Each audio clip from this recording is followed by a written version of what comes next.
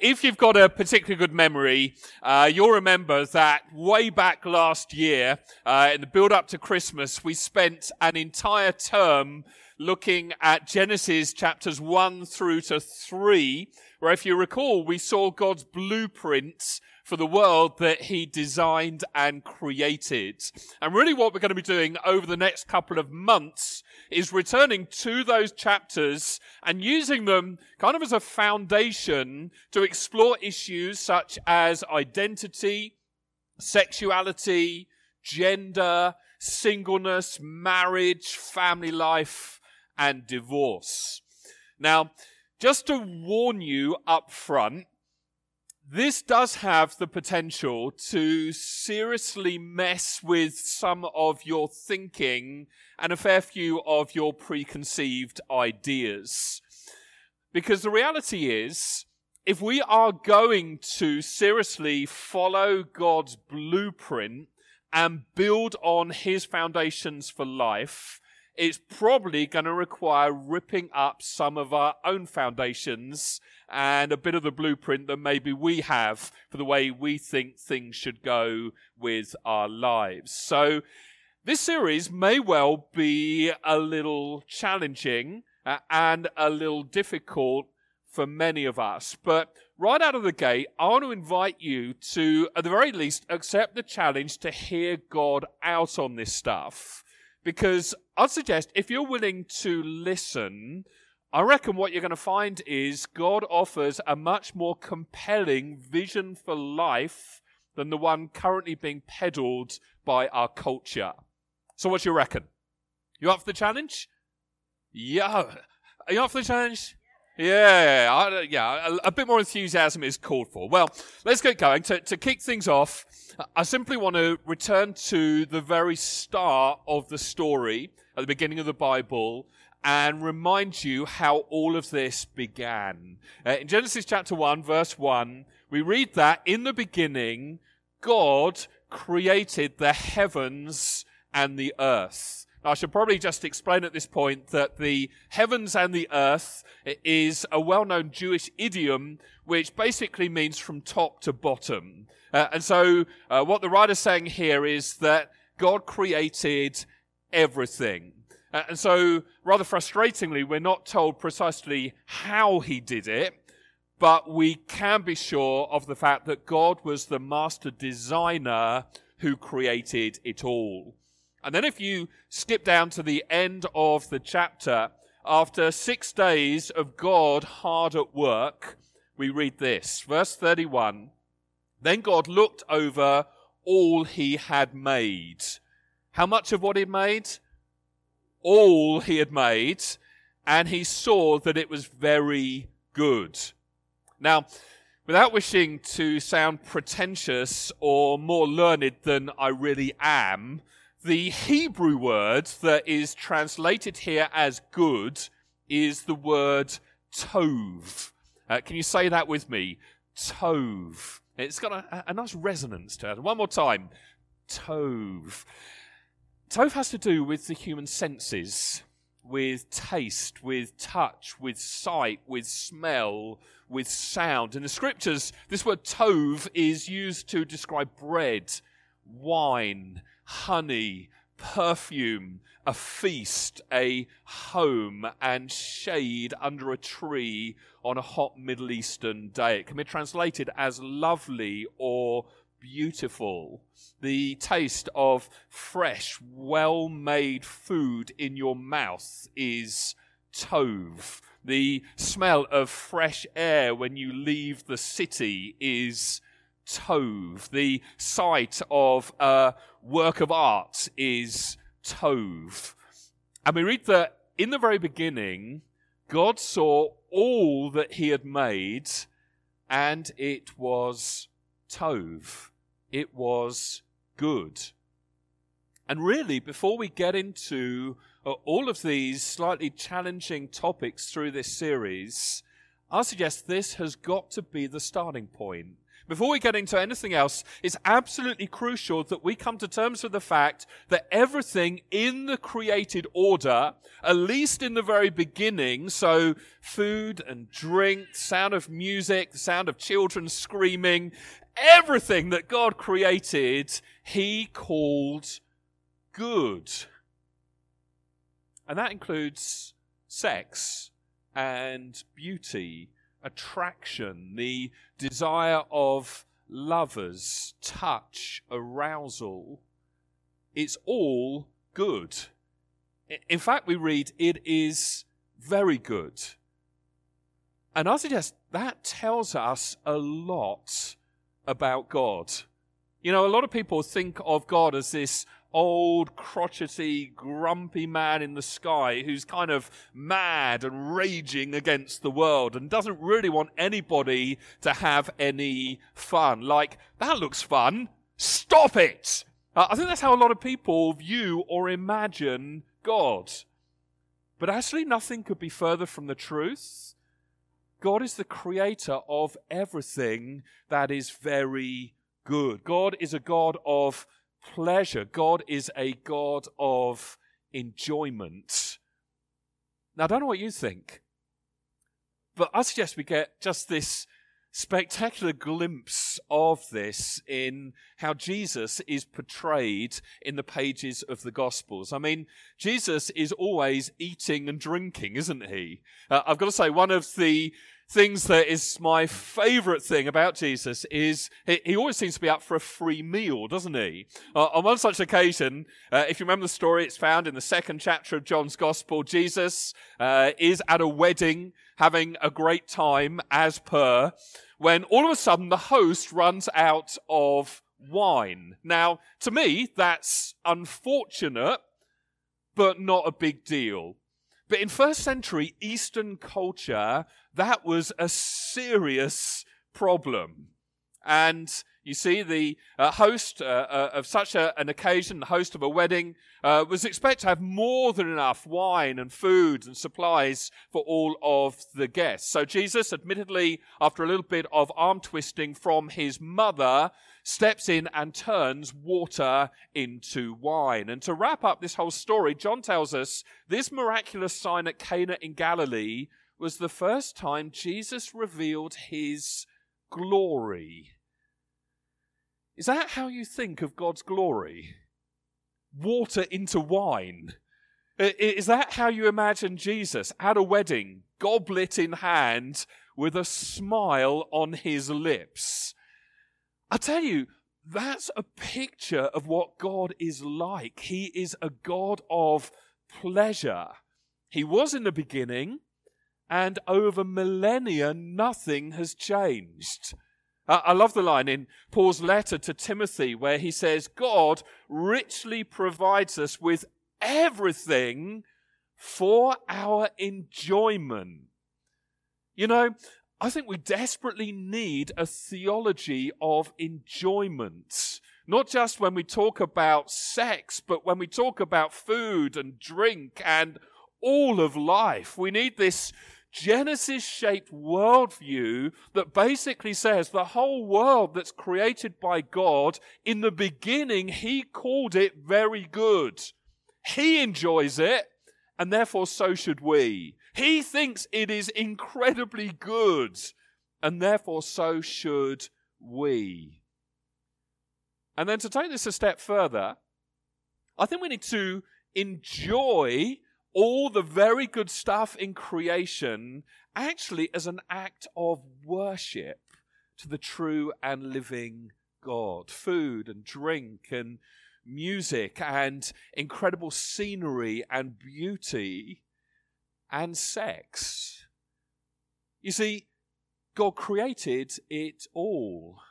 It was all his idea. His intention was our pleasure and enjoyment. All of it is a gift from him to us. All of which should make us want to stand back and breathe it all in and well up with gratitude to the Creator God who is so incredibly generous. Now, if you're still not convinced, just rewind a paragraph or two in Genesis 1, where we read that God created human beings in his own image. We're told in the image of God, he created them. Male and female, he created them. And then God blessed them and said, be fruitful and multiply. Fill the earth and govern it. I don't know if you've ever realized this, but the very first commandment in the Bible is be fruitful and multiply. You know, one of the gripes people often have with the Bible is they complain it's just full of rules. And admittedly, that there's a grain of truth in that. God, because he cares for us and because he designed everything in the first place, he does give us rules and guidelines to live by. And the first one is basically have sex with your spouse a lot. Now, I know I'm a married man, so some of you might think, well, it's all right for him. But isn't that pretty amazing? But for too long, the whole message of the church about sex has been reduced down to a whole list of don'ts. Like, don't view porn. Don't sleep together before you get married. Don't move in together. Don't do this. Don't do that. But it's fun. No, don't do it. Stop it right away. And all of that, which is right, by the way, in case you were wondering, it is actually true. But the problem is the Bible doesn't lead with that stuff. God doesn't start with a negative command about sex. Quite the opposite. The first command couldn't really get a whole lot more positive. Be fruitful and multiply. And I should also just point out, all of this is before the fall into sin. Genesis 3 is when it all unravels and turns sour, which means that we were sexual before we were ever sinful. And so sex isn't something evil that we need to curb and deny. No, it is a good gift to enjoy.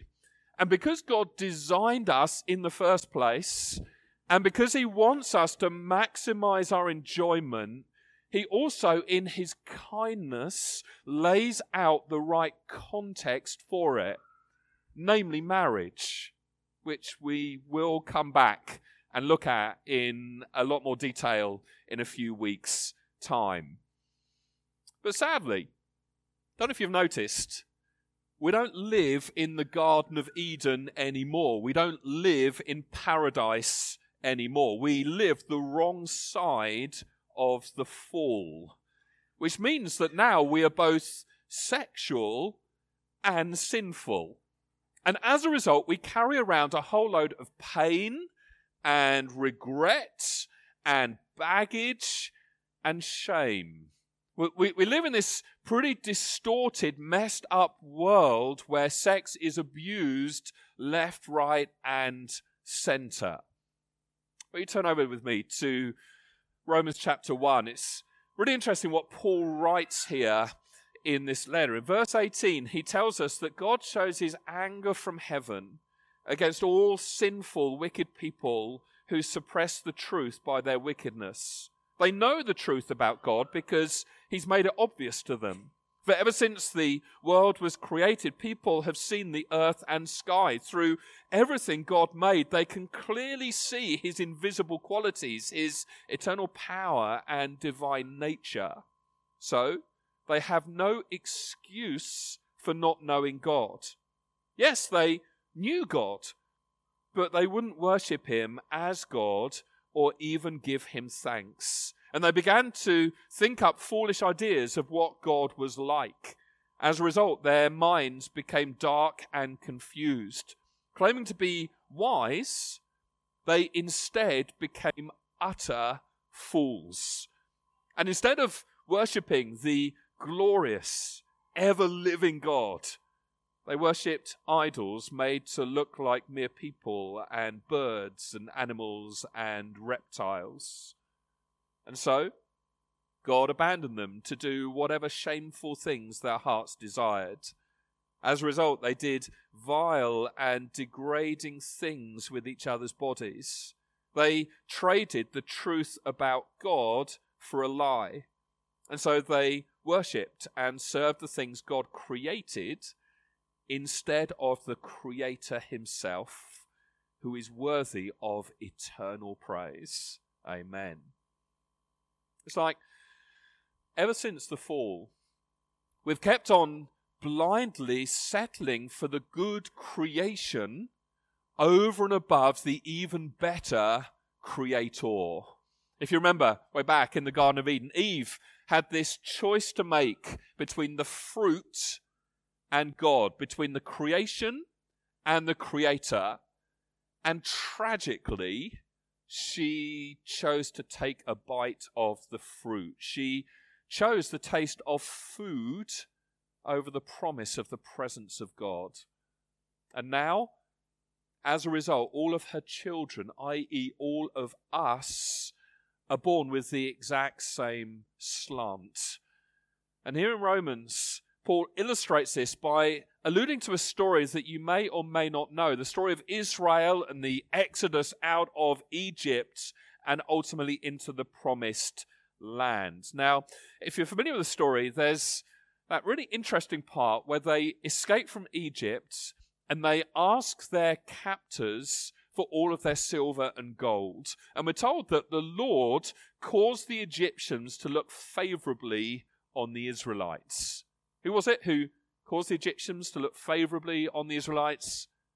The Lord. It was the Lord who caused this, and they therefore gave the Israelites whatever they asked for. So they stripped the Egyptians of their wealth. And so in the story, these impoverished slaves who've been victims of the most awful oppression overnight become unbelievably wealthy. And it's all because of God's generosity to them.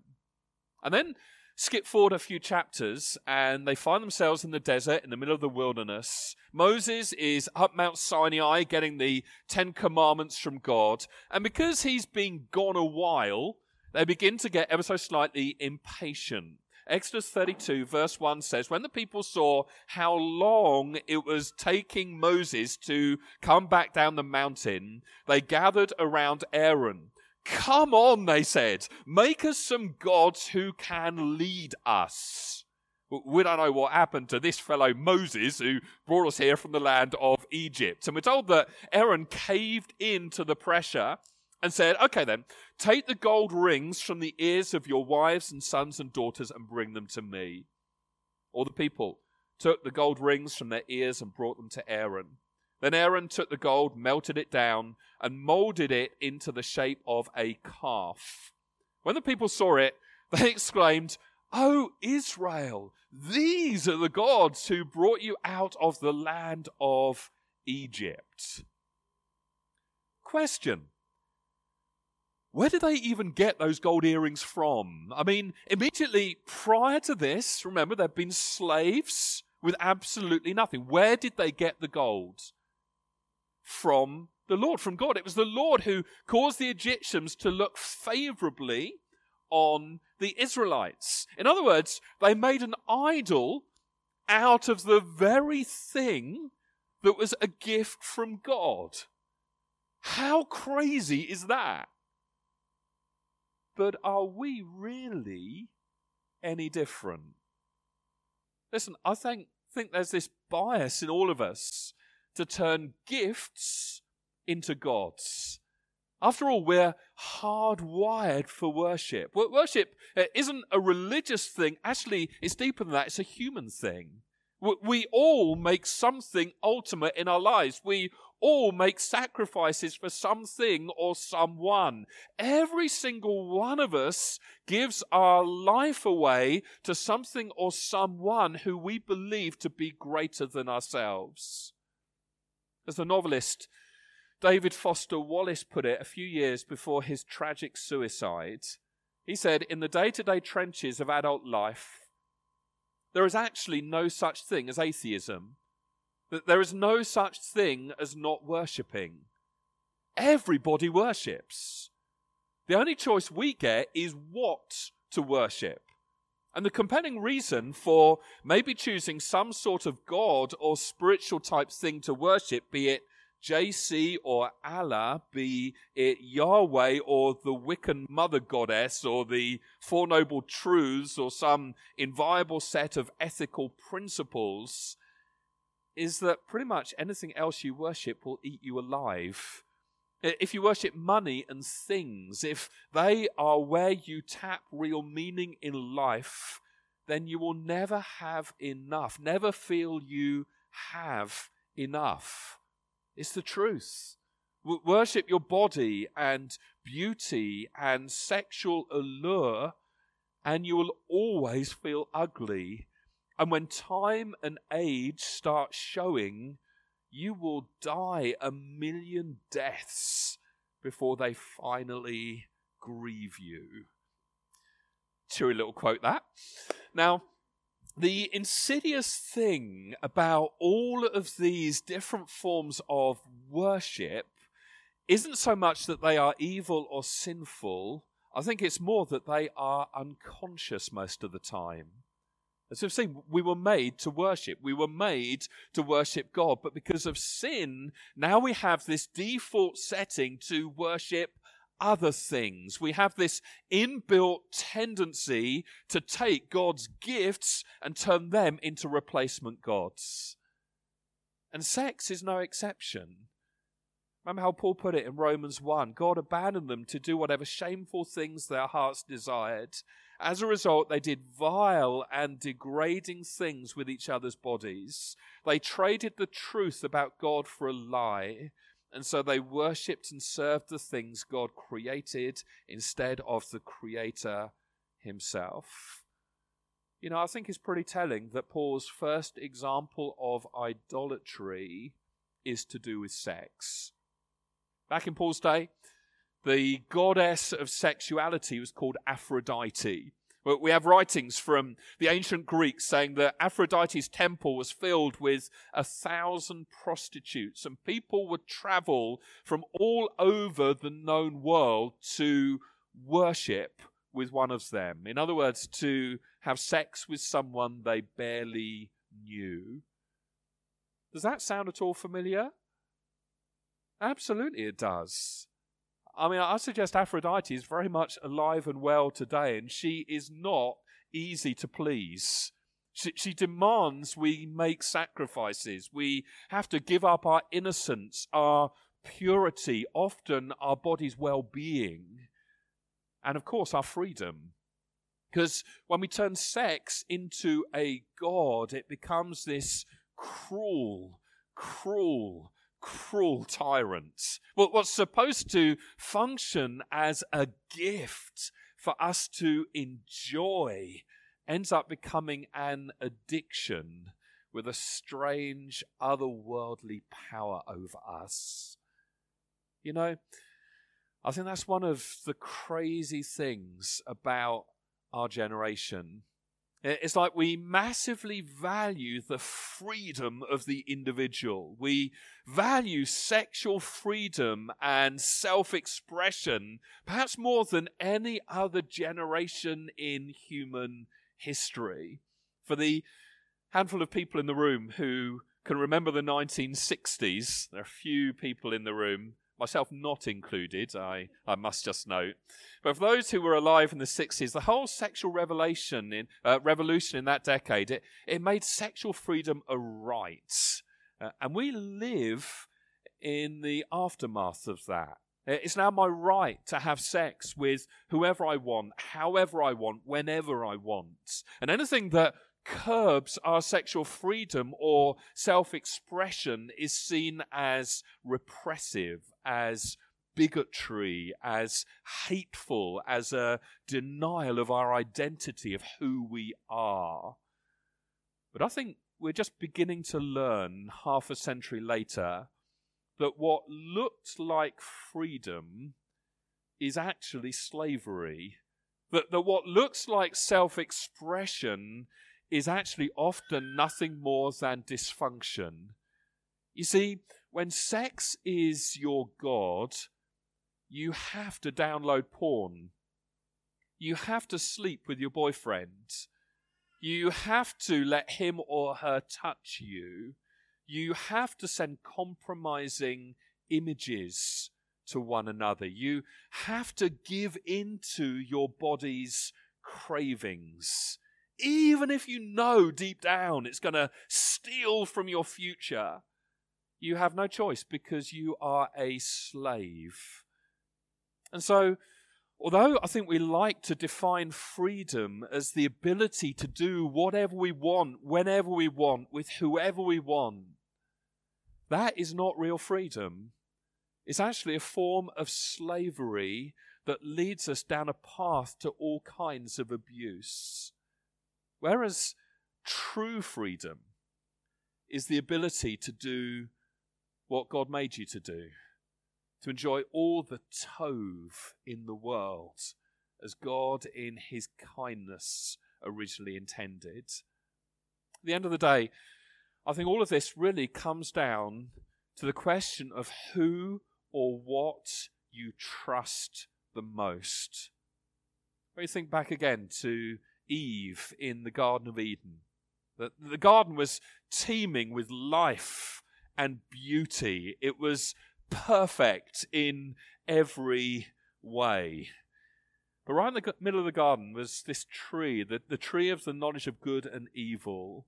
And God is crystal clear. He says, you may freely eat the fruit of every tree in the garden, except the tree of the knowledge of good and evil. If you eat its fruit, you are sure to die. When Eve sees the fruit hanging there on that tree, it looks so delicious, so tempting. And the serpent slithers along and whispers in her ear, you won't die. God knows that your eyes will be opened as soon as you eat it, and you'll be like God, knowing both good and evil. Essentially, what he's really saying is God is not good. God doesn't really care about your joy. Actually, he is mean and repressive. I mean, come on, you know better than God. So just go ahead and do what feels right to you. And who does Eve trust? The serpent. She thought he knew the path to joy better than God. But she was wrong, wasn't she? It resulted in death. And tragically, in the pursuit of life, she ended up missing out on life. Listen, I think we are missing the point if we make not sinning simply all about self-control. Like, when we're tempted, we need to screw up our face and clench our fist and try as hard as we can to say no. Now, that's fine. And it's better than just capitulating and giving in. But really, it's about faith more than anything else. It's about trusting God enough to give up your rights, to give up control, to submit to what he says. Ultimately, it's a matter of who you believe. Do you believe the serpent or do you believe God? It's all about what you trust. Do you trust your own feelings or do you trust God's wisdom? Whereas the serpent whispers to us that the best sex is found in short, risky, promiscuous encounters with beautiful people, God says the best sex is always found when a man and woman say, till death do us part. It's found in this lifelong covenant relationship between a husband and a wife. And so, as I say, ultimately, it all boils down to who you trust. Do you trust that God's way is the very best way to live? Do you trust him when he tells us that what looks like freedom is often actually slavery, and that repressing your sexual desire and saving it for your future husband or wife may just be the best thing to ever happen to you? Do you trust deep down that God's heart for you is good? That God's heart for you is joy? And that in Jesus and in Jesus alone, we can and will and do live free. Whether or not we ever get married, whether or not we ever experience all the things that maybe we could in this life. And so as I draw to a close, here are the things I want you to remember.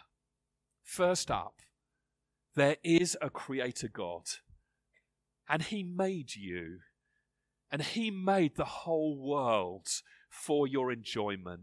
And everything that is very good all around you bears his fingerprints.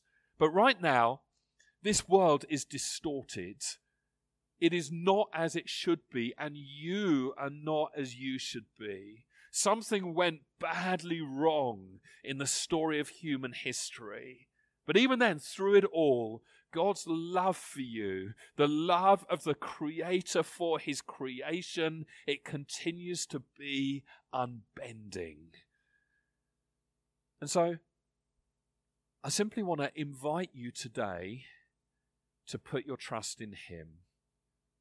Won't you choose to put your trust in the one who sent his Son to die and rise again, to break once and for all the power of sin and death so that you can be ultimately free? You know, one day this entire universe will be set free from sin and death. And you can be part of that story of healing and salvation, not only someday in the future, but actually right here, right now, if you invite Jesus to come into your life to reshape you from the inside out. All you have to do is repent. Repent, that's just a churchy word that effectively means turn away from sin. Turn away from your bondage to, you fill in the blank, and turn to Jesus as Lord over every area of your life. Really, more than anything else, my prayer today is that each one of us would find freedom in the healing, saving power of Jesus. Freedom from the carnage and pain caused by sex when it's torn out of God's hand. Freedom from the past and a completely clean slate for good measure. Freedom from the cynicism that many people feel towards sex and from the allure that many have to its power. And freedom to see sex as a wonderful gift. Not as this dirty secret to be swept under the carpet, and not as a god to be worshipped, but always and everywhere as a gift, and a breathtakingly good one at that.